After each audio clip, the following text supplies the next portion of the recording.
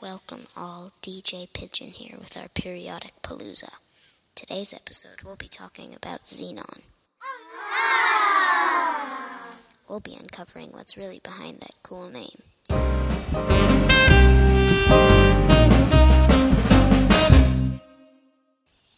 Welcome back everyone, you're here with DJ Pigeon. We're talking about xenon.